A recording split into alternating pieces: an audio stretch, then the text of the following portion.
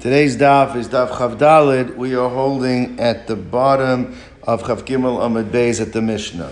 Zog Dei Lig Mishnah. Ezu tam ve'ezu muad. What defines a tam? What defines a muad? Muad kol she'idu bo shloisha yomim. A muad, according to Rabbi Yehuda, is that there's been 3 separate days that there's been testimony about this animal having gored. The tam mishaya and this is the novelty of the Mishnah, V'tam mishayavza b'shloisha yamim, that it could be reversed, that if it's gone 3 days, where similar scenario of when it did gore, in the same situation, and it went 3 days and did not gore, undoes the status of muad and sets it back to becoming tam. That is Divrei Rabbi Yehuda. So Yehuda is saying 2 things over here. In order to become a tam, it has to be on 3 separate days. If it's all on one day, that wouldn't make it a tam. In order to show that this is habitual, ingrained behavior of the animal, the goring has to be 3 consecutive days, 3 separate days. All right? We'll see if it's consecutive or not, but 3 separate days. But not on the same day. According to, and if once it's been established, it still can be, if there's 3 days where it faces the same scenario and does not, then it takes away and goes back to becoming a tam from being a muad. Goes back to tam. Now, that's according to Yehuda. Now, Rabbi Meir, what is Rabbi Meir's shita? Rabbi Meir omer muad she'idu bo shloisha pa'amim. He says it doesn't have to be 3 separate days. 3 times. 3 times on one day is enough to make it into a muad. Even though the pasuk says mitmol shel shom, we'll have to see. The pasuk does talk about days. He says lav dafka. It could even be on 3 different times. And how do you have a tam? The tam kol shiyu tinokos mishamshin bo ve'ein negeach. He says, when is it considered to be a tam? If the kids, they chapper with it, they poke it, they tease it, and it doesn't gore, then that is already enough of a proof that it goes back to becoming tam. It's not considered to be muad. Yes, it goes back, it loses its status of tam. So they argue on 2 things. The first thing they argue, how does it become a muad? Rabbi Yehuda says it has to be 3 days. Rabbi Meir holds it does not have to be 3 days, it can be 3 times. And they argue about a second thing, how does it lose its status of muad? Rabbi Yehuda holds it has to be 3 occurrences over 3 days that it didn't gore, similar to where it did gore. And according to Rabbi Meir, that the kids play with it and doesn't gore. Now there's a machlokas rishonim in that last thing. What does it mean the kids play with it? Right? Because there are rishonim that say, l'chora, we have a opinion that if it's muad lebehemus, it's not muad le'adam. So therefore, let's say it gored 3 times animals, and because the kids are teasing it and it doesn't gore the kids, why is that a raya, right? So the some Rishonim learn that it means that the kids got it upset and it didn't go and gore an animal.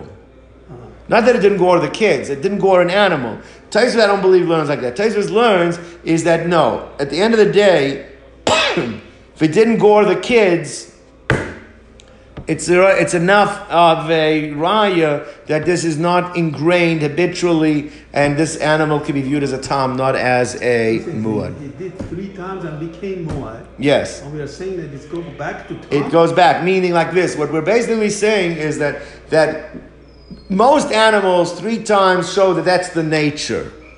Okay. But it could be a fluke. I mean, it could be. But how do you know? So it's not actually going back, but what it's showing, that the first 3 times... it's a mute of animals, that's not their nature, that there's just 3 times usually but this is from the group that's not their nature. That's what you would be saying. Now, let's go on. My time to Yehuda. So when it says, what's the source from Yehuda? Now we're going to learn this like Rashi. Taisvus, again, has a lot of difficulty with Rashi's pshat. We're going to learn this like Rashi.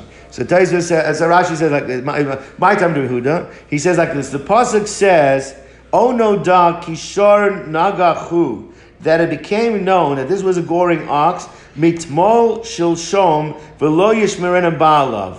Now, mitmol shilshom, according to Abaya, without the mem, tmol would already meant yesterday. Right. So that's already 1 day. Mitmol, the extra mem, that teaches you a second day. All right?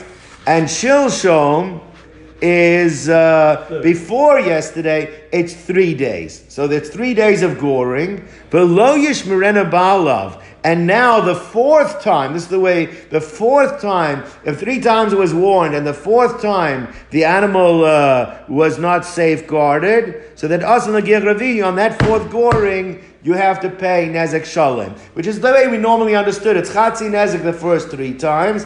It's Nezek Shalem on the fourth time. All right. Now, Rava. This is where Rashi and Tosfos disagree. Rava Amar, Tmol, Mitmol, he doesn't have a difference. Tmol, Mitmol, he doesn't make it as it's one Rashi. That's Chad. All right. Shilshom, the day before yesterday, that's Trey. V'lo yishmer ba'alav ha'idna. Now on that third day, chayiv, you'll be chayiv. Rashi learns you chayiv nezek shalom. According to Rava, the third time. Tosfos said that's not pshat. Doesn't fit any of the Gemaras later on. Tosfos said they're only arguing about mashmos dorishim, but Tosfos, according to Rashi, in Rava's shita is the third time already you chayiv nezek shalom. It's already muad. I mean, it both becomes muad the third time. The question is, when are you pay? So according to Rabbi, you're paying the fourth time Nezek Shalom. This is where Rashi learns. But according to Rava, you're paying the third time Nezek Shalom.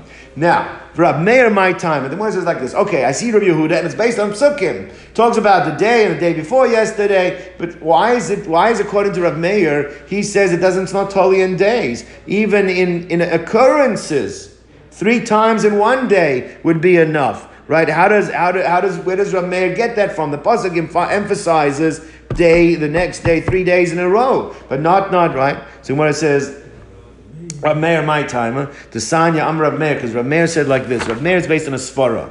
He says like this. Listen, let me say it outside, and we'll see it inside. According to Rabbi Meir, he says as follows. This is the way I understand what Rabbi Meir is saying. Something that happens on one day could be a fluke. Could be a fluke. It doesn't reflect the essence of what the animal is, okay? Happens a second, okay, maybe it was having a bad day the second day as well. Happened a third day, no. That's already doesn't show, that's not a fluke anymore. That's already 3 times, that shows the essence of the animal. It's habitual gorer, and that's considered to be a goring animal. So says Rav Meir, if 3 days apart, right, where you could say that each day is considered to be a muad, then if the animal on one day has shown that it doesn't, kal vachomer, he learns it's a kol shekain. A kol shekain, meaning if the Torah considers it over 3 days to reflect the habit of an animal, even though you could taina that it's to say a fluke happens 3 times in one day is a bigger chiddush to say that a fluke happens 1 time in one day. So therefore, if we're not 3 times, we're no longer willing to say it's a fluke, but it's the essence of the animal is. So if it happens 3 times in one day, for sure that's not a fluke, and that's the essence of what the animal is. That's the svara of Rav Meir. So therefore, rikach negichosav, if you separate it by days, the negichas that you consider to be chayiv nezek shalem. So kirav negichosav, it's all happening in a closer period of time. That for sure reflects what the animal's essence is, and therefore lakol shekan alamosa, that's considered muad nezek shalem. So Amrullah is the Chachamim who hold like Rabbi Yehuda that it has to be over 3 days. They asked them from Makasha. They asked the Gavaldig Akasha from the laws of Zava.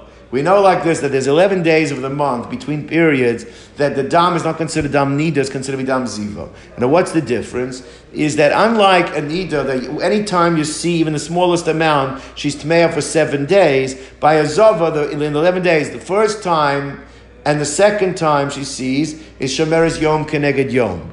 Right? The third time, so then already you need Zayin Nakiyim, you have to bring a korban. Now the halacha over there we're going to see is only if it's on separate days. Any dam on one day is still considered only one re'iyah.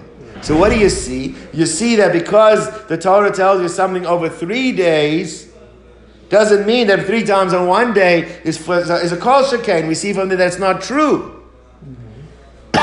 So when it says like this, so Amrulay, so the Chachamim said to Rabbi Meir, Zava that from the Zava you'll have a proof. Sharichka Yosa, that if they separated by days, Tmeya means it's the full Zava Gedola. It's not just a Zava Ktana, it's Tmeya Kirva Rayosa. And if the days are not 3 days, but it's all occurrences in less than 3 days, then it's considered to be Tahora. Tahora doesn't mean that she's only Tmeya like for 1 day, like you need a 1 clean day. You don't need 7 clean days. So therefore, she's Tmeya from being a Zava Gedola. Right? So you hear the kasha. So, so Amar Lahan, so Meir answered them. He says that you can't ask me from Zava. Why? Because we also have halacha by a Zav. What's the halacha by a Zav? A Zav that he has, it's not a Shechva Zera, but he has one-time flow of a Zav. It's a different type of substance. If he has that, then the halacha is he's tamei like a Shechva Zera, like till only Ada Erev. 2 times, then he needs Zayin Akiyim. 3 times he needs Zayin Akiyim, and you need to have a korban. All right? Now, the halacha by a Zav, we're going to see that there, actually, it's not toloi in days. It could even be in Re'ios.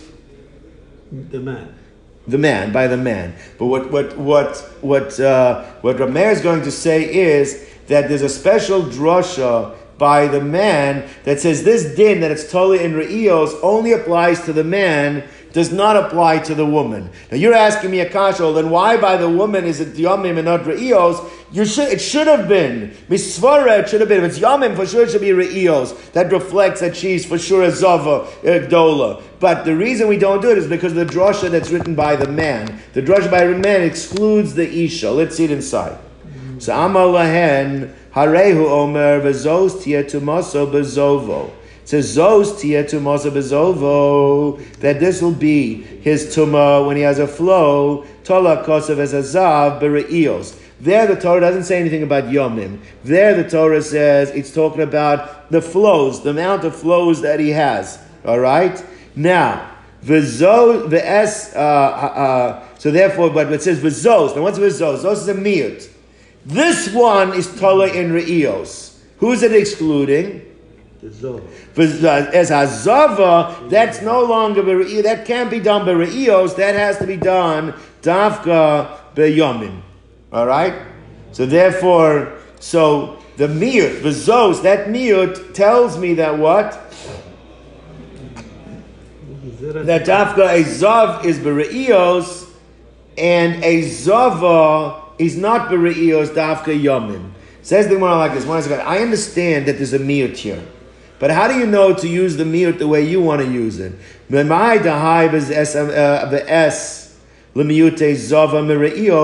you know the bezos here that says by the zav is telling me only the zav has re'ios and not the zava? Maybe the way you should learn it like this: bezos l'miyute zava ema l'miyute zav miyamim. Maybe what's telling me is like this: bezos tia to maso. Bezos is telling me that re'ios, only re'ios works for the zav. But you know what doesn't work for the zav? Yomim doesn't work for the zav. How do you know it's coming to tell me, especially if you tell me there's more svara to say re'ios than to say yomim? By an isha, it's yomim and re'ios, maybe. And by the zav, it's dafka re'ios and not yomim. How do you know to make it the way you want to make it? Is that by the zav, it's re'ios and yomim, and by the zava, it's only yomim and not re'ios. How do you know to do it that way? So one says like this. I'll tell you why. Because Amar Krov, Azav es zova, l'zachal in a keva. We have a riboy that compares the zav to the zava. Hazav is zova lezachar v'lenakeva. That mekish zachar v'lenakeva. The Torah is being mekish. They're putting the two together. So mana keva b'yomim. Just as we know yomim works for nakeva, so I know that after zachar is b'yomim. All right. So therefore, since I know that the zav has to have yomim because it's compared to a nakeva, and you have a miyut by re'ios, so obviously what it's telling me, only the zav has re'ios, but not the nekeva. So therefore, even though misvara, if she has yamim, she should have re'ios according to Rav Meir. No, special xeris akos, a special miyut. So it's like this. 1 second. I understand. On the one hand, you have a miyut, v'zos. On the other hand, you have a hekesh that compares Zohar to Nekeva. But how do you know to learn it the way you're learning it? There's another way you could learn it. How could you learn it? Like this. Maybe it's comparing not the Zohar to the Nekeva, maybe it's comparing the Nekeva to the Zohar like this. Ma Zohar b're'iyos. That just as a Zohar has re'iyos, so then Av Nekeva should also have re'iyos, right? So therefore, and then maybe they both have re'iyos. What are you going to tell me that the zos, what's that coming to exclude? It's not coming to exclude the nekeva from re'iyos. Maybe it's coming to exclude the zachar from yomim. Right?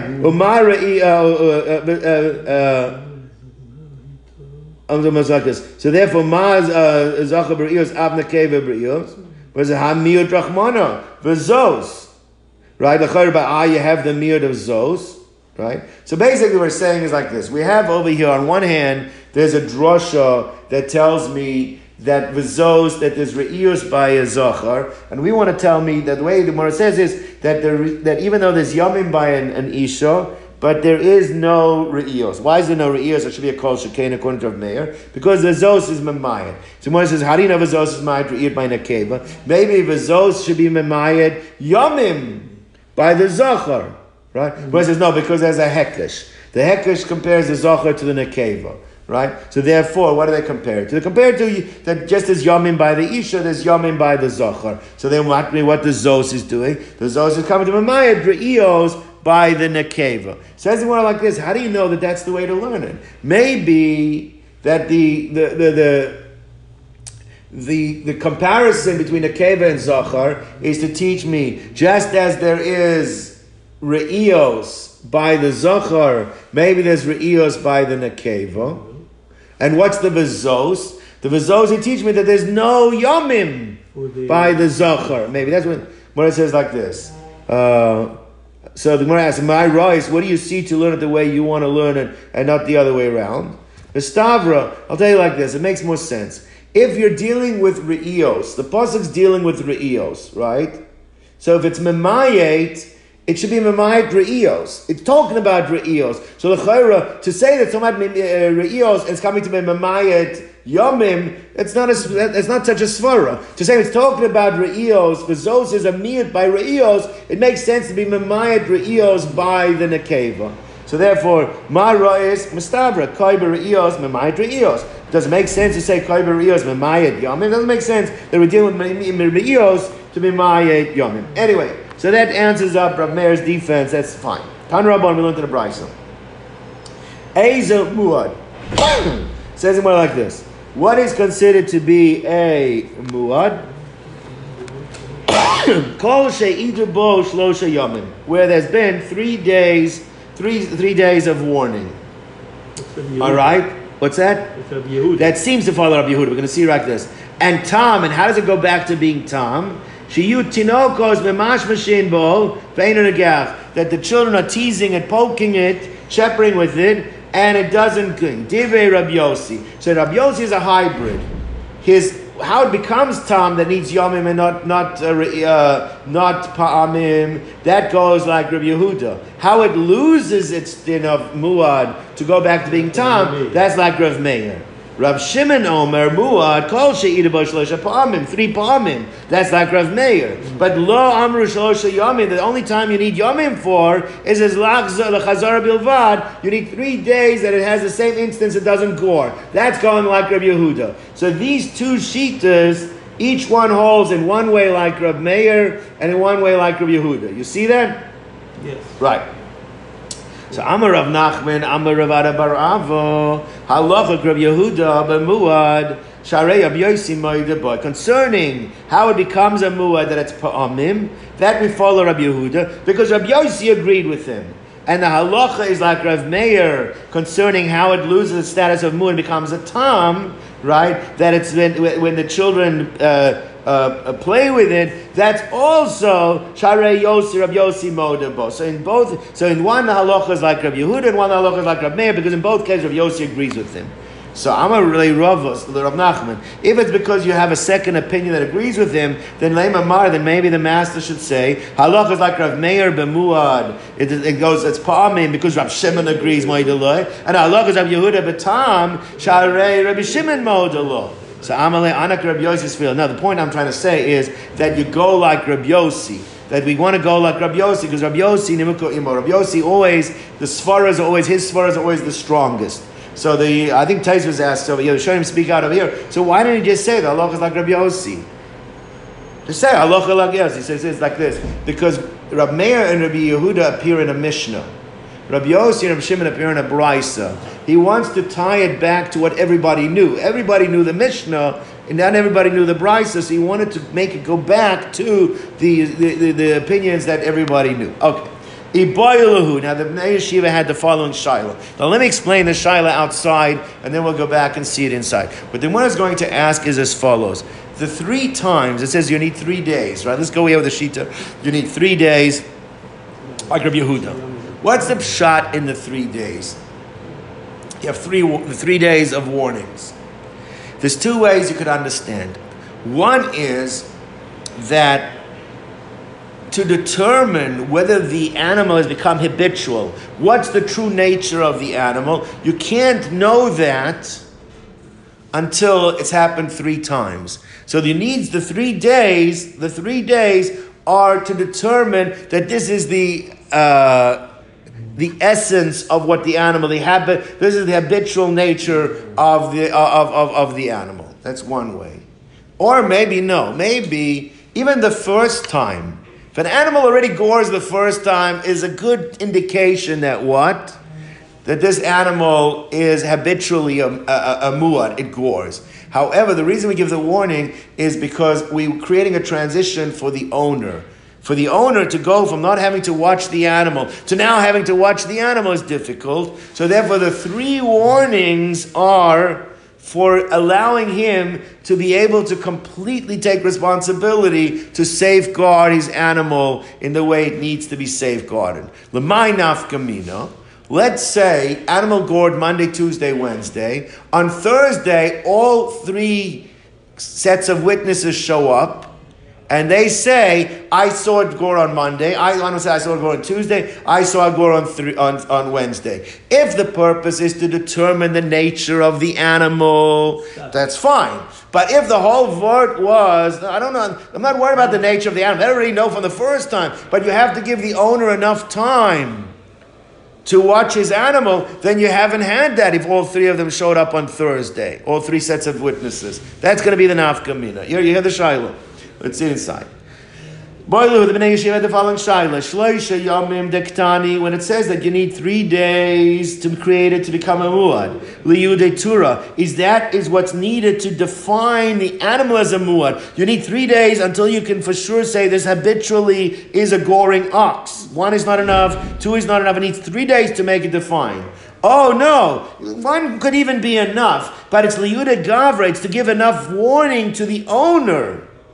You now own a muad, you have to watch it. And in order to give him enough time to learn how to watch it correctly, you need to have 3 separate days of warning for that. And again, the Gemara says, if on Thursday all 3 showed up on one day, if it's for the sake of the animal, done deal. If it's the sake of the person, that's not enough. He still needs 2 more separate warnings to give him the heads up about it. Okay. Now, let's go back to it. So now the one just actually speaks it out. If it's in order to define the animal as a muad, then on Thursday all 3 groups came. It's become a muad. But to give enough time for the warning, transitioning him how to watch an animal carefully, then it hasn't been enough time. It's only been really 1 day. You need 3 days of warning for it to be. All right, because because you could say is they just testified 1 day, 3 times, all days 1 day. It hasn't been enough time. Therefore, you're not holding him responsible until it gets 2 other sets of warning. All right, now let's see if we can answer this. So the Gemara says like this. Tashima, come and listen. Ein ashor nase muad ad sheya'idu bo b'fnei bailim u'b'fnei beistin. That you have to have a a warning, in order to be a valid warning, has to be both in front of the owners. The owners have to be present, and also has to be done in front of a valid beis din. In front of beis din, not in front of the owners. Or in front of the owners, and in front of beis din. That's not a muad. Now that's not a kasha on everybody. That's the rule. The rule is for it considered to be a good testimony. They have to have the witnesses, have to be the beis in front of beis din and in front of, because he's not going to take it seriously. He's not in front of beis din, and they have to also give him a chance to hear what's going on. It has to be a bala. Fine. Now, that proves that, like the second. No. You could argue still not proving like either one, because the bottom line is, which one? Why is it a proof like the second way?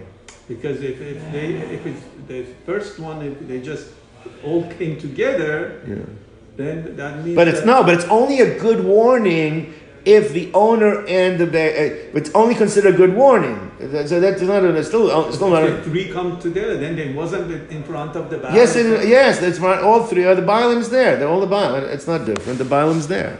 In all that case too. Let's go on. So Gemara says like this. Now, Heidu shnayim barishona, v'shnayim b'shniya, v'shnayim b'shlishis. So let's say what happened over here is, okay, I'm going to set up the case which will not necessarily be the case at the end. But the case is like this. Let's say on Tuesday, group 1 said we saw the animal gore on Monday.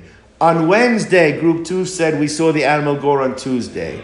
And on Wednesday, group 3 said we saw the animal gore on Tuesday. It means Monday, Tuesday, Wednesday, the animal gored. Tuesday, the group said they saw the animal gore on Monday. That was the first goring. Wednesday, they saw the animal gore on Tuesday. And just make sure that and on Thursday, they said they saw it gore on Wednesday. So it's 3 groups now. Let's go. Now, if everything stays the way it stays, let's go with the Rashi's understanding of Rava, because that's how Rashi explains this Gemara. For the first group, you would have to pay Chatzi Nezek. For the second group, you would have to pay Chatzi Nezek. The third group already, again, the way Rashi explained Rava, then you would have to pay Nezek Shalom. With me? What happens like this? What happens if the first group became Edom Zomamin? They were Muzam. 2 witnesses said that you could not have seen what you saw on Monday because you were with us in New York when that happened, and therefore you could not have seen that. Okay? Now, let's understand. What will end up over here is it knocks out the first group. That group will have to pay the owner Chatzi Nezek. Why will they have to pay the owner Chatzi Nezek? The Edim Zomimim have to pay. Because they were causing him to have to pay half the damage. Now, if there's no more first group, then group number 2 and group number 3 are only considered to be 2 times. So therefore, group number 2 would make him have to pay the owner of the ox would have to pay Chatzi Nezek, and group number 3 would have to make him pay Chatzi Nezek, because it won't become a muad under this circumstance, because there's only been 2 groups. Everybody with me? All right? Now, what the Gemara is going to say, what happens if group number 2 becomes Muzam? So if group number 2 becomes Muzam, so then group number 1 has to pay him Chatzi Nezek, group number 2 has to pay the owner Chatzi Nezek, group number 3 is still going to obligate him the owner now Chatzi Nezek. If the third group becomes Muzam as well, listen to what the halacha is going to be in the bride. We're going to have to deal with it. He's saying like this. Now it comes out that all 3 groups together were trying to make him have to pay Nezek Shalem. Because the 3 groups together were all trying to make him have to pay Nezek Shalom. So each group should have to pay Chatzi Nezek for sure. They were causing him a loss of Chatzi Nezek. But now, let's say the damage was $6,000. So each group has to pay $2,000 Chatzi Nezek. Now, what do you have left over? For Nezek Shalom would be 3. And each group has to pay an additional $1,000 because collectively as one, we look at it as one big group. for the laws of Hazama, that they were collectively trying to cause him have to pay Nezek Shalem on that third time. So therefore, they all have to add $1,000 to their payment, that he's getting paid Nezek Shalem collectively between the three groups. That's the case we're going to leave, and then we're going to have to see if it makes sense. But that's what we're going to read. Let's read this inside. Now, He'idu Shnayim Barishona. Two testified against him for the first time. Shnayim B'Shniya, two about the second time. Shnayim B'Shlishi, two about the third time. Now, Harei Kan Shlosh Idios. You have three different groups of testimony. V'hein Aidus Achaz LaZama. However, for the Hazama, there's going to be a circumstance that we look at all three groups like one large group concerning the Hazama. How so? If the first group was found zomamin, harei kan shtei idus. You're left with two edus. The second and third one still intact, right? Hu potter. Now he no longer has to pay nezek shalem. Why does he no longer have to pay nezek shalem for the third group? Because you don't have a third group anymore. Because the first one was found muzam, so you only have group 2 and group 3. So the bailim don't. He's potter from nezek shalem. He still has to pay chatzi nezek. But he's potter from a nezek shalem, v'hein peturin, and the witnesses also don't have to pay for the hazama only chatzi nezek, because the first group only has to pay him back what they were causing him, which was chatzi nezek. Nimtzes kashniya. So memes, if the second group now was found to be zomamin, harei kan edus achas, you're left with one remaining group. Hu potter, he doesn't have to pay nezek shalem because they don't have three groups against him. V'hein peturim, they don't have to pay him damages for nezek shalem. They only have to pay him the damages for chatzi nezek as the kasher zaman payment. Now, nimtzes kashlish zomemes, if now the third group is found to be zomamin, Kulan chayovin. They all have to pay nezek shalem. Each one has to pay chatzi nezek for what they were going to cause him. But they all have to pay additionally. Why? Because collectively, between all three of them, they were going to cause him, because one without the other couldn't have caused him to pay nezek shalem. So therefore, all three of them collectively have to pay the collective amount to make it up to the nezek shalem. Now, the Gemara asks a gavaldige kasha. Listen to the question. What the Gemara is going to say is like this: you can't be mechayev a person. You cannot be mechayev a person to pay kasher zamam on something that he wasn't intending to cause you. You can't say, well, you have to pay me that because you have to know that that's what he intended to do. If he didn't intend to do it, you can't cause him. Now, if the case was the way I said it, group 1 came Monday, group 2 came Tuesday, group 3 came Wednesday, or whatever the case was. If that's the way the case was, right, then how can you make group 1 and group 2 have to pay for the nezek shalem, for the full amount of damages? They could each say, when we came, we didn't know there was going to be a group 3. If we didn't know there was going to be a group 3, then the most we thought we're going to make him have to pay is what? Chatzi nezek. So how now, the fact that all three groups are Muslim, all three groups have to pay nezek shalem? The only way it could work out is it must be the case that we said. The animal gored Monday, Tuesday, Wednesday. On Thursday, all three groups came together.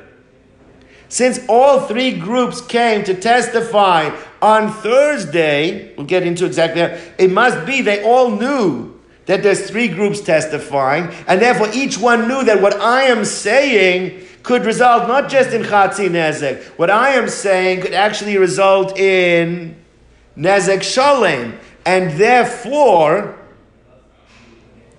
right? Yeah. They have to come together, otherwise you can... Now, Tosfos actually says it even, I mean, the Mefarshim here say it even better, I think Rashi. He says that the fact that never came right away, they didn't come on the day that they would. We're talking about a case where the third guy who got damaged went and found these three groups. So they all were coming knowing that the animal had been damaged 3 times. And since they all were coming knowing the animal damaged 3 times, so therefore what? Therefore, now they can understand why they all have to pay nezek shalom. They're all coming to help the third guy. Therefore, they have to pay nezek shalom. But that only works is if the purpose of the testimony is to create muad. If the purpose of the testimony is to warn the owner, you don't have that. He's not going to become a muad from all three of them showing up on the third time. So you see here, the purpose of it is to create the habitual nature of the animal, and it's not because of the warning that needs to be given to the owner. That's what the Gemara wants to say. Oh, you started at 6:30 because you're doing two days. Yeah, okay. but 7:30 today. It's 7. Daf is 8. Daf is at 8:30. Okay. All right. So says that. So, if the purpose is for the sake of determining that the animal is a muad, then shaper, then that's been accomplished by all three of them coming up on, right? So the gavri, but the purpose is to give a person a heads up 3 separate days that he has to start taking better care of the animal. Then how does it become a muad? Because all three groups show up on the one day. So therefore they should not have to pay nezek shalem under that. They should not have to pay full damage under that circumstance. So therefore, leimru hanach kamoy. Let the first ones then say that if the first one should be able to say, since it has to be on separate days, then Anna mi haviyadina de basa shloisha yomi aso hana mi hadi lei.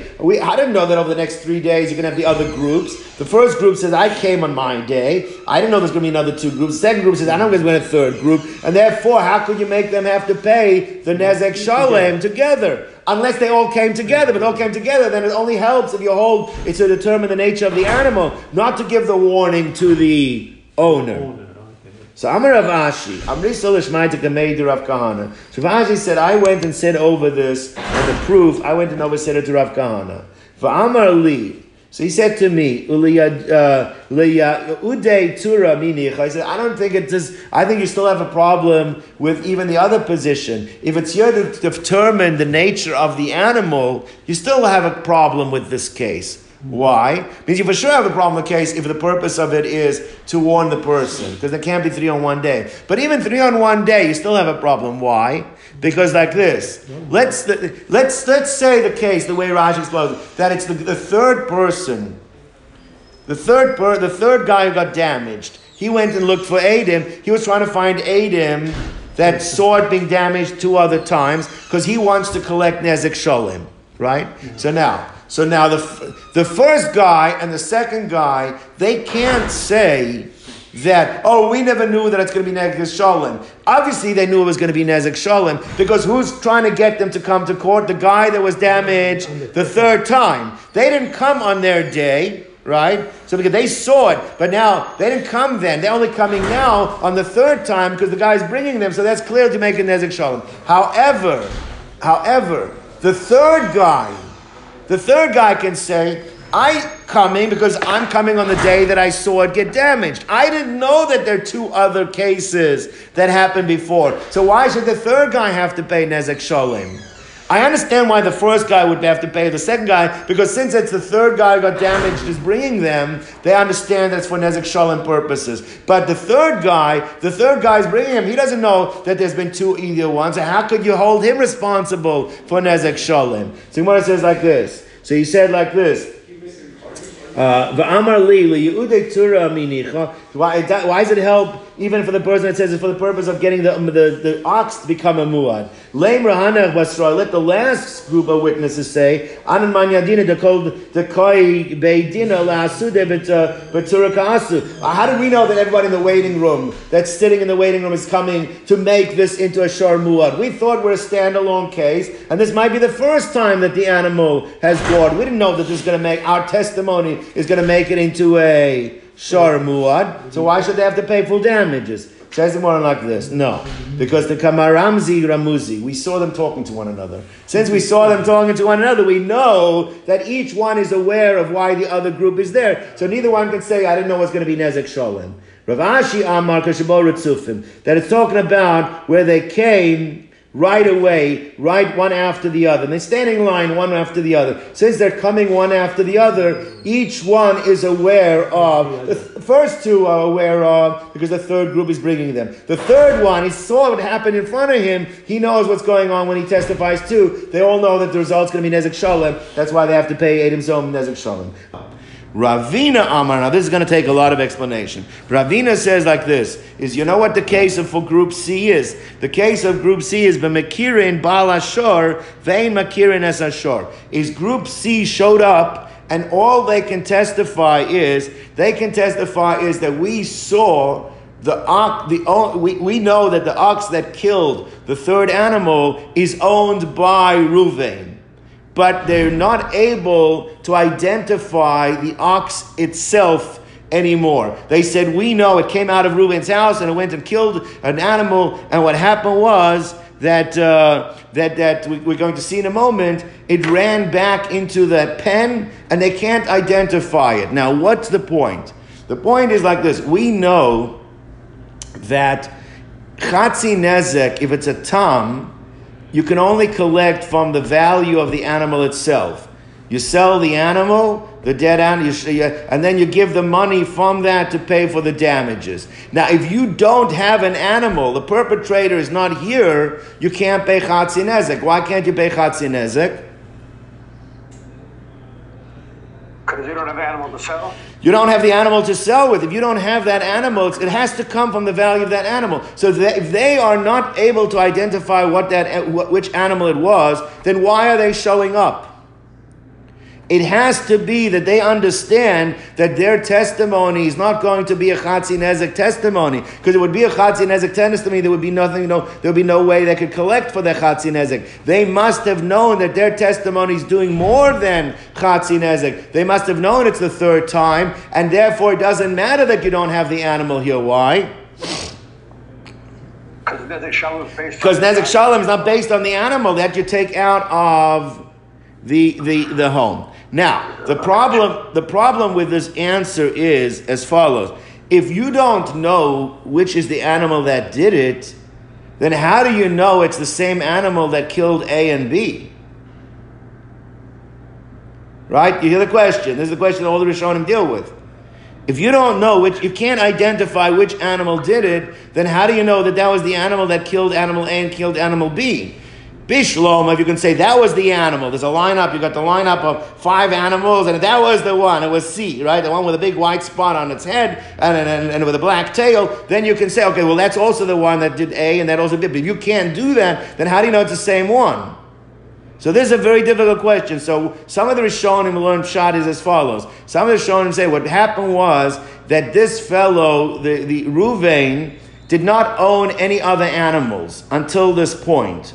Ruvain, that let's say the animal gored Monday, Tuesday, Wednesday, Ruvain only owned one animal, okay? Now what happened was, on Thursday he went and bought 20 animals. Now, what they testified was that we saw on Wednesday his animal killed. So therefore, he only had one animal on Wednesday. He never had 20 animals.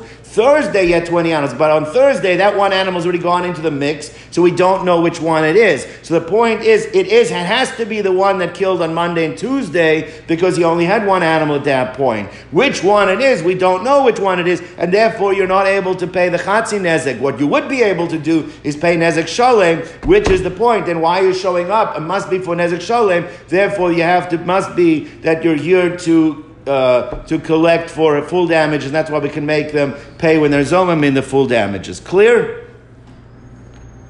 Adam? Clear, yeah, I got it. So the Gemara is not clear. The Gemara has another question. So the Gemara says as follows.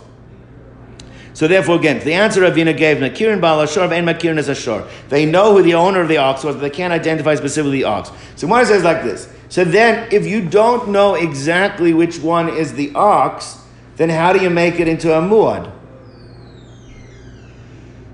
Meaning, how can they testify that his animal became a muad if you cannot identify exactly, right, which one it is? You hear the problem?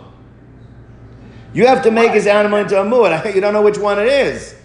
So it says like this. They said like this. They said what they're able to testify. Let's say the guy has a herd now of 20 cattle. This animal now ran into that herd. So it's 19 plus that one. Take a look, Tosfos learns one of them had to have died, it got lost. I'm not going to get into it. So it's 18 plus that one. Now, what they are able to do and say, listen, because we don't know which one it is now in your herd, but we do know that one of them is a muad, what responsibility does the owner have now? Guard them all. He has to guard them all with the level of muad because he knows he has a muad in there. Until he can identify which one it is, he's responsible on all of them. So that's what they're accomplishing. So when it says the Amri Turanakana is like Bibkarcha, that they're able to say that you have a goring ox in your herd, and now you have to watch them all with that same level of responsibility of a muad. Okay, that's the responsibility that he now has to do, even though he can't identify which animal it is. Now the Gemara goes on to a new issue. The Gemara says like this: let's say somebody has a dog. Okay, Reuven has a dog. Shimon does something not very nice. Shimon comes and he teases the dog. All right, he teases the dog. We're holding Chavdalet Amud Beis, about a third of the way down. So now what happens is he teases the dog, gets the dog agitated, and the dog goes and bites Levi. Who pays? Because there's two different parties involved here. On one hand, it is Reuven's dog, but on the other hand, who agitated the dog? Shimon. So therefore, who does Levi sue? So today you sue everybody, right? But the question over there is who has to pay? Who has to pay? So let's see this inside. See, Boilahu, the Bnei Yeshiva had the following shaila. Hamashase kelev shachaveiro bechaveiro. A person who incited, agitated a person's dog, Reuben's dog, against Levi. All right, what's the halacha? The one says that the agitator for sure is going to be potter. Now he's not one of the Lamed Vav Tzadikim. In Shemayim, he didn't do something that was an appropriate act. But there is a concept of groma. Groma means that you've done something indirect. You cannot hold him directly responsible for the damages because at the end of the day, it wasn't him who directly damaged. And he could say, listen, okay, fine, the dog has a bad temper. That's not my fault. And therefore, you can't hold me responsible. But the question is, okay, but what about the one whose dog it is? At the end of the day, it's his dog. Can you hold him responsible? So what it says like this. So, Bala Kelev Mai. What about the owner of the dog? Mi Amrin Matzi Amale Anamai Avinale. Could we, the owner of the dog, he can say is, so with plausible deniability. Listen, at the end of the day, what did I do? Okay, it's my dog, but I didn't get the dog mad. I didn't get the dog agitated. Therefore, I shouldn't have to pay either. Oh, deal ma'amrin and leo. Maybe we say, Kevin the Odad bekal b'chod mishasi le umishitas. Say, since you should know that your dog has the temperament that when it gets agitated, it allows itself to be agitated and goes out and damages. Therefore what? Therefore, lo iboyalach l'shuye, you should not, actually the way the Mefarshim explained this, you should not have kept it. You should have put it down. Because since you know that it doesn't take much to get your animal in an attacking mode, so it is your responsibility, and therefore you have a requirement, you have an obligation to go ahead and take, and therefore you have to take responsibility for it. That was the shaila that was asked. Okay. So Amar Rabbi Zeira, Tashim Maser. Rabbi Zeira wants to bring a raya from our Mishnah we just learned. We learned like this. We learned a fantastic concept. We learned that even though an animal has become a muad, you can have conversion therapy. You can have, this animal can go back from its status of muad to becoming a tam. So we said, well, how do you know? How do you know, okay, that, right? So do we need to get a couch that can hold a cow? Or what has to happen that we know that this animal is no longer a muad? So we had a machlokus over there. We had a machlokus, but the opinion of of what's his name? Who was it? Rabbi Yossi, I believe. Was it Rabbi Yossi? That said that the way we know, Rabbi Meir was Machlos Rabbi Meir and Yehuda. Then Rabbi Meir said that if kids come up and tease the animal, kids come out and agitate and tease the animal, and it does not strike out of rage. Again, it was a machlokas, Tosfos and the other Rishonim strike out at the kids, or it does not get upset and go damage another animal based on it being agitated. So therefore, since it has been shown that it was agitated and it was able to maintain its calm temperament, that's a sign that whatever happened before was not a true reflection of the habitual nature of this animal. That was the opinion, right? So it says like this. So what do we say? So Amar Zeh Toshima, it says the tam shahayu tinokos meshamshin bo, that the kids were cheppering with it, and it still did not gore. So therefore, that shows then it switches from being a muad to becoming a tam. So when it says like this, it's mashma though, this is the way he inferred, it's mashma that let's say they agitated it and it did gore, then he would have to pay like a muad. Right? Then he would be chayiv like a muad. If it would gore, then chayiv. So what do you see from there? That even though it wasn't the owner that agitated the animal, right? The kids agitated, the owner is still responsible. Someone says like this, 1 second, you're making an inference that doesn't have to be made. So Amar Abaya, Mikatani Naga Chayav, it doesn't say, all it said was that if the animal doesn't gore, it reverts to being a tam. It says, but if it does gore, it doesn't revert to being a tam, it remains a muad. But it doesn't mean that the owner is chayav for that goring. It doesn't say that. It just says it doesn't revert. But it doesn't mean necessarily that the owner would be chayiv if somebody else agitated his animal. So he says like this, Mikatani naga chayiv. Dilma hanagach. That means if it would, maybe all it's saying that if it would gore, lo havitam, it's no longer considered to be a tam. However, but who says that for that goring it would be chayiv? Maybe he could say, my animal, it wasn't fair. I didn't cause the animal to damage, and therefore the kids that agitated it, that means there's a patur for me having to. So you have no raya from that case. Someone wants to bring another raya. Toshim, come and listen. Shisa bosa kelev. If a person incited a dog against someone, or shisa bo es anachash, you sick the dog, you sick the snake on someone. It says potter. Now l'chora potter is singular.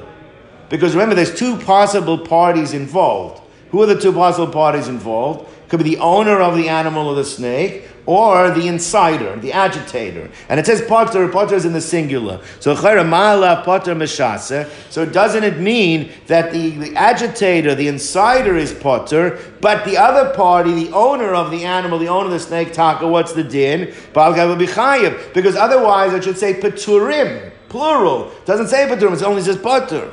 Someone says, what it means is like this, is that maybe what it's saying is that even the inciter, even though the inciter is the one who stirred the water here, he's the one who got the things, got the animal all upset, or the snake all upset, even he's potter. For sure the animal, the owner who didn't do anything is potter. Maybe it means even, but they can't bring me a raya because it's in the singular. Maybe it just means even he is potter. Right. So now, Amar Rava. Rabbi says the following halacha. Imtim tzalomer, even if you want to take the position, even if you want to say, Hamashaz kalbo shel chaveiro b'chaveiro chayev, that if you incite a person's dog against somebody else, so Shimon incited Reuven's dog against Levi, she saw that he's going to be chayiv. Maybe we don't consider inconsequential or grama the fact. When you incite an animal, you could argue that's not considered to be a grama.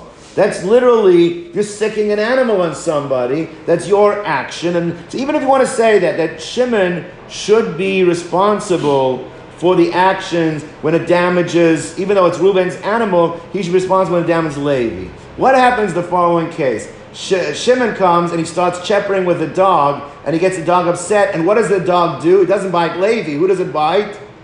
Shimon. So therefore, even if you hold, right? So therefore, imtam salam, mashaz kalba shel chaveru b'chaveru chayev. No, I'm sorry. I messed this up. I mean, even if you tell me that Reuven is chayiv for the actions of his dog when Shimon caused it to bite Levi. Right, so even if you tell me that at the end of the day, Shimon is responsible for the actions of when it bites Levi, but if Shimon goes and agitates it and it bites Shimon because of his agitation, Shisahu ba'atzma is potter. What's the distinction? What's the difference? At the end of the day, the owner of the dog is responsible. So my timer. So what's the reason? It's like this. Because of the following principle. Kala meshana. If someone's acted in a way that is beyond the norm. Someone acts in a way that's not the norm. In this case, you're agitating the animal. Okay? You're doing something that's not a normal behavior. Right? The shina bo. And therefore, because of what you did now, the animal now has done something also which is abnormal. What's the abnormal act that the animal did over here? The animal went and bit you. So therefore, potter, you're potter. Meaning like this. It's true. If you agitated an animal and it went and bit Levi, you could say listen, at the end of the day, I'm not responsible, it's not my animal, and the owner might have to pay. But, and fine. But if the animal bit you because of something that you yourself did that was not normal behavior, you can't go back to the owner and say, you need to pay me for he can say, if you shouldn't have acted the way you did, so therefore you're mashana, you did something abnormal that caused my animal to act abnormal, I'm not responsible for that when it affects you. Alright, that's what we're saying.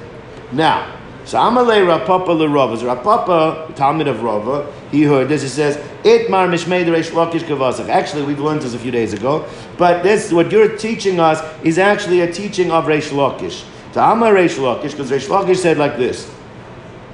What happens? He told like this. What happens if you have two cows that are walking through Rosh Hashanah? Achaz ravutza v'achaz ma'alechas, and one of them decided it's a good time to squat down, to take a little bit of a break, and the other animal walks up to it. It's in its line of where it needs to walk, and gives it a good kick. All right, gives it a kick. All right, and damages it. Ubatam alechas beravutza, and the walking animal went and kicked the one that is squatting down. Now let's remember this. There is a din of regel, Bershus Rabin, but regel is not kicking. Kicking really is a form of keren.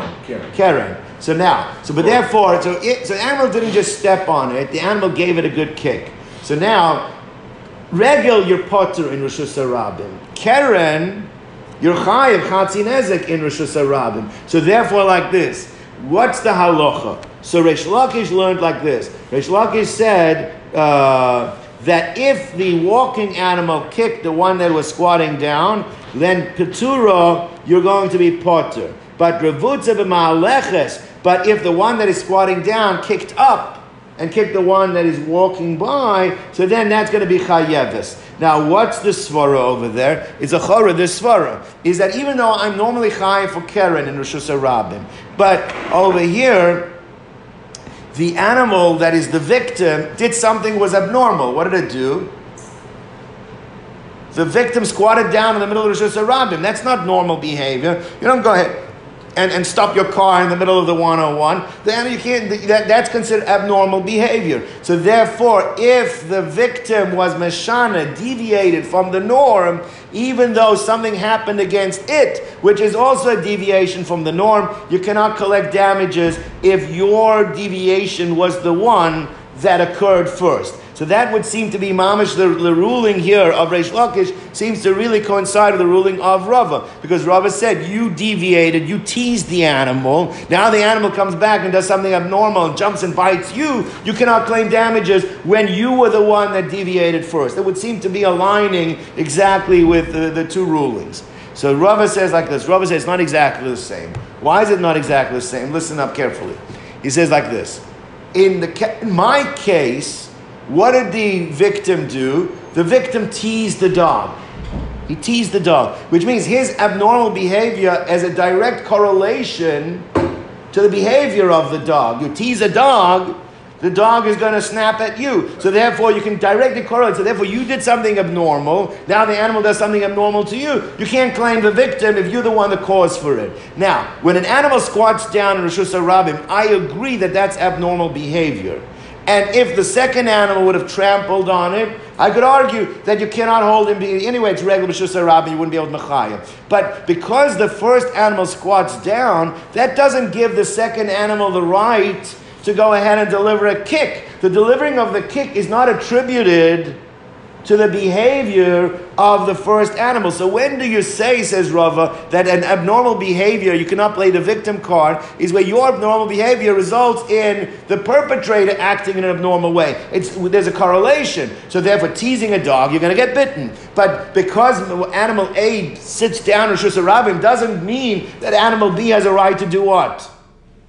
Doesn't mean it has a right to go ahead and give it a kick, to stamp on it, to trample on it because it's blocking its way, maybe, but not to give it a kick. So Amar Rava,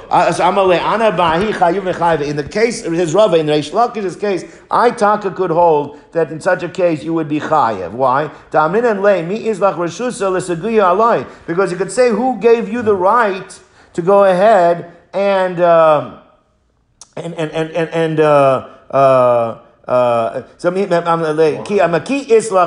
you have permission maybe to walk on me, but to go ahead and kick me,